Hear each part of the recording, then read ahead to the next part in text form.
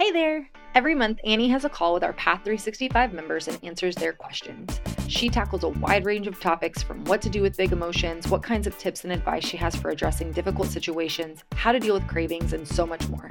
Listen in as she does some real life coaching for our Path members.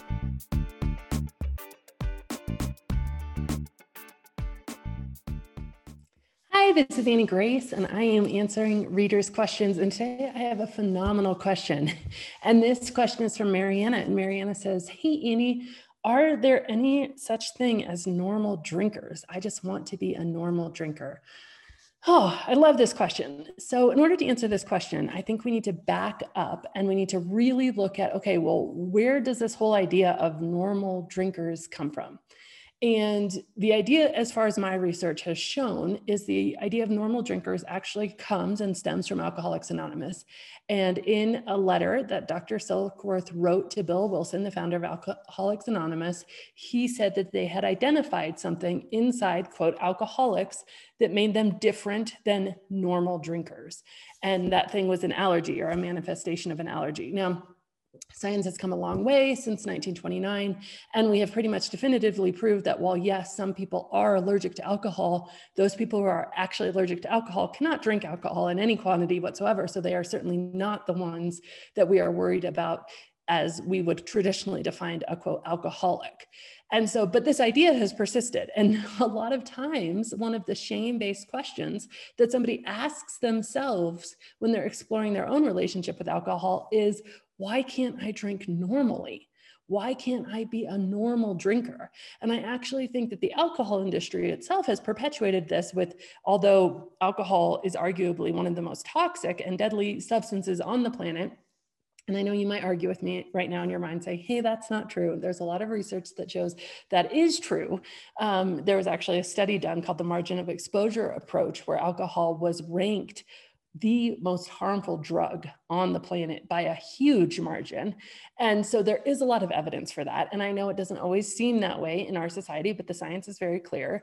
But while that is the case, people are like, okay, well, why then is alcohol not, disclosed? I mean, you watch any TV show and a commercial comes on for any sort of pharmaceutical.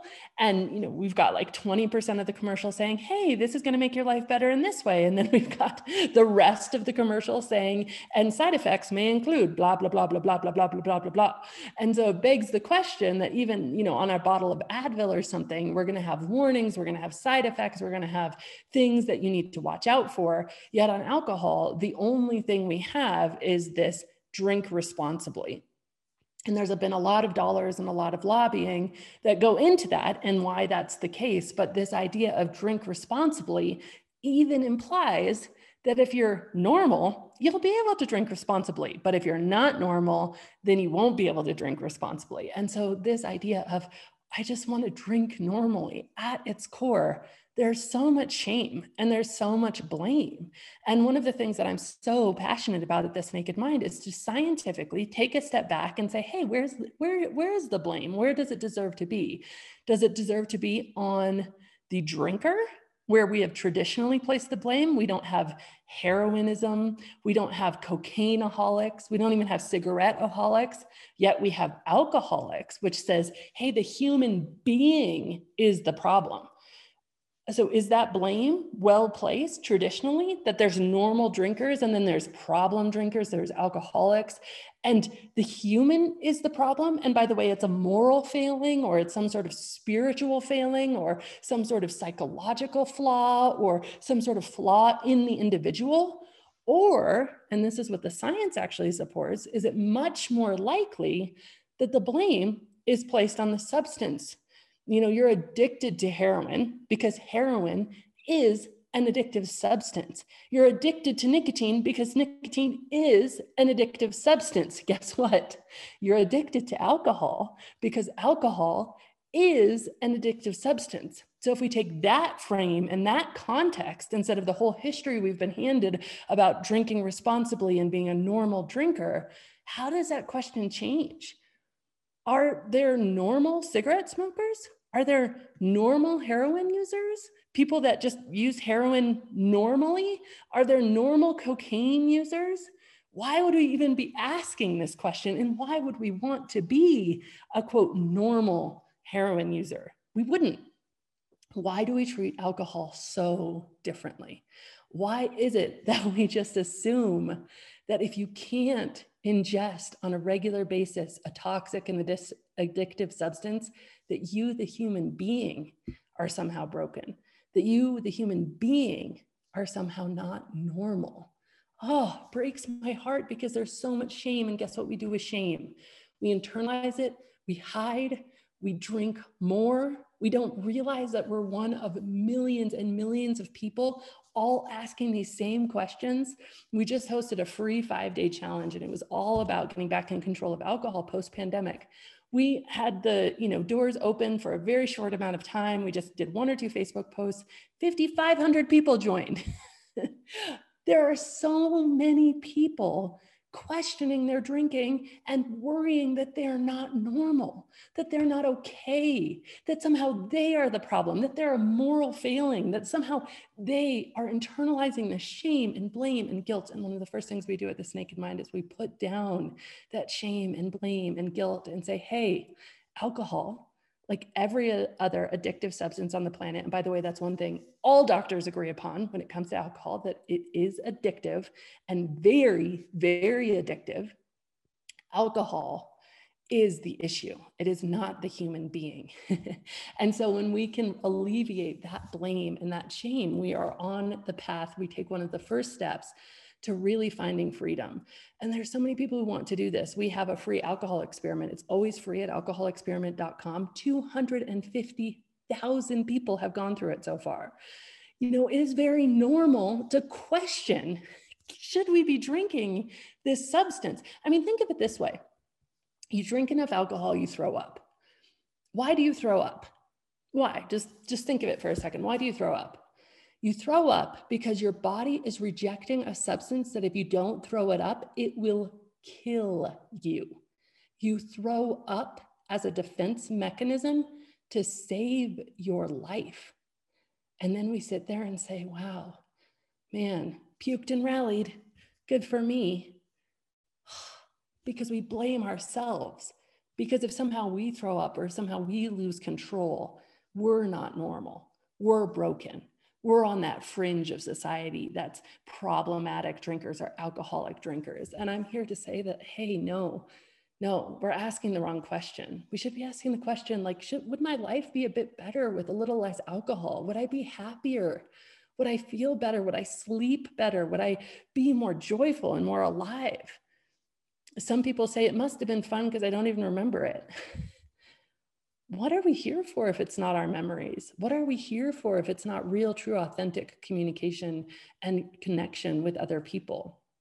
And so this idea of there being normal drinkers and then the rest of us, my relationship with alcohol was long and fraught and horrible. And through most of it, I blame myself for not being normal, for not being able to drink responsibly.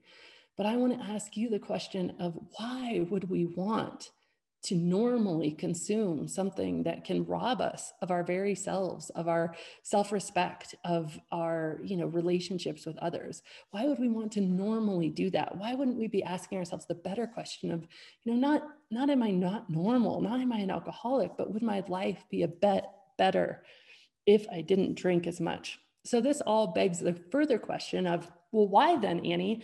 Why then can some people just take it or leave it? Why do some people appear so normal in their relationship with alcohol? Why is it that some people can just have a drink on occasion and it's no big deal, while others of us, we find ourselves so stuck? And there's so many reasons for this, so many reasons. And I think it's a phenomenal question, but I want to give you just some of the top few. And number one is how we drink. When we drink socially and we drink in smaller amounts, then yeah, the addictive substances and the addictive qualities of alcohol, although they're still there, they're less pronounced. Your brain actually has a different chemical response to alcohol when you're drinking to self-medicate. But most of us, over time, we find a reason to drink when we're in pain, whether that's pain from just being stressed at work, or perhaps pain from a global pandemic, perhaps pain from a marriage dissolving, or from a tragedy happening. Perhaps it's just pain because we just really had a relationship that didn't work out. Whatever the pain is, whatever the stress is, when we start to drink in response to pain, our relationship with alcohol does change. It becomes much more addictive. And so you see people who have had traumatic childhoods and they have their first drink at age 13 or 14 and they feel like, oh my gosh, this feels good for the first time, because alcohol does numb the human brain.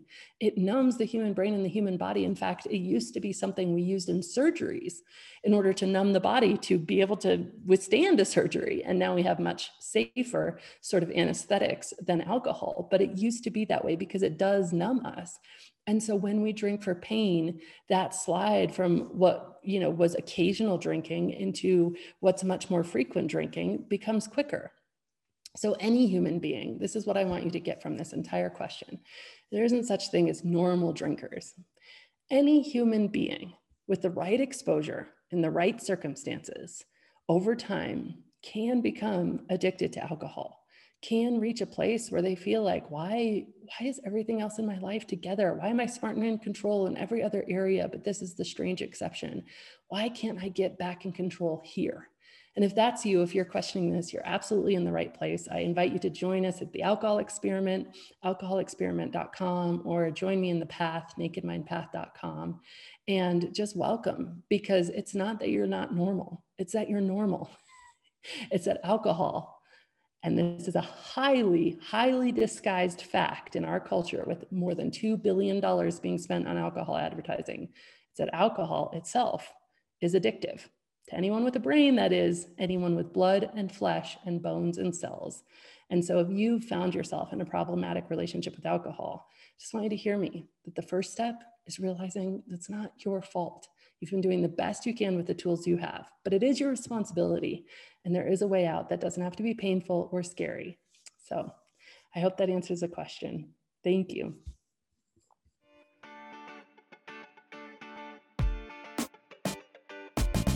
Thank you so much for listening to this episode. If you're ready to see how This Naked Mind can help you on your personal health and wellness journey and want to learn more, go to thisnakedmindpodcast.com to learn what your next best step is. Again, that's thisnakedmindpodcast.com. We have all of our free resources, programs, social links, and more available for you there. Plus, if you have your own naked life story to share, you can submit it there as well. Until next week, stay curious.